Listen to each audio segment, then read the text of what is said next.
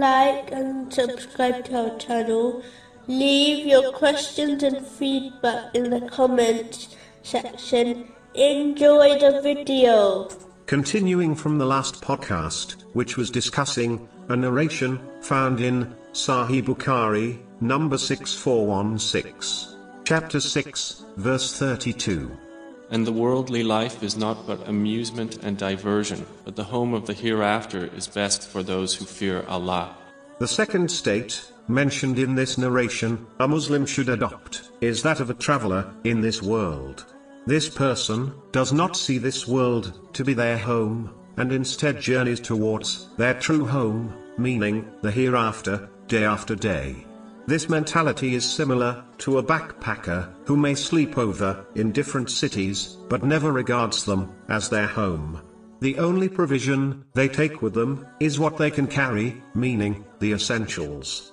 Those things which they need to survive and reach their destination safely.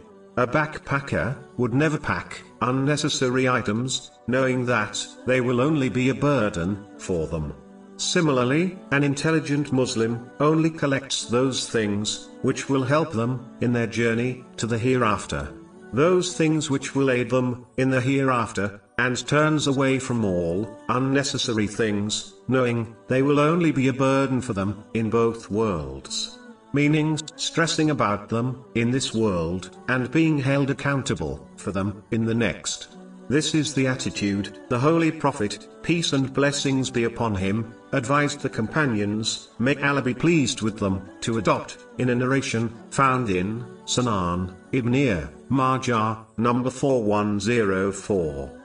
A Muslim must understand that the day and night are only brief stages, in which people travel through, stage by stage, until they reach the hereafter.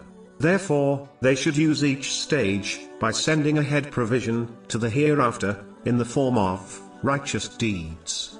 They should be aware the journey will end very soon, and they will reach the hereafter. Even if the journey looks long, it will ultimately feel like a moment. So one should make it a moment of obedience before it ends suddenly. With every breath one takes, they are moving towards the hereafter, while leaving the world behind. Even though one may seem not be moving, but in reality, the day and night act as their conveyance, which takes them swiftly, without rest, to the next world.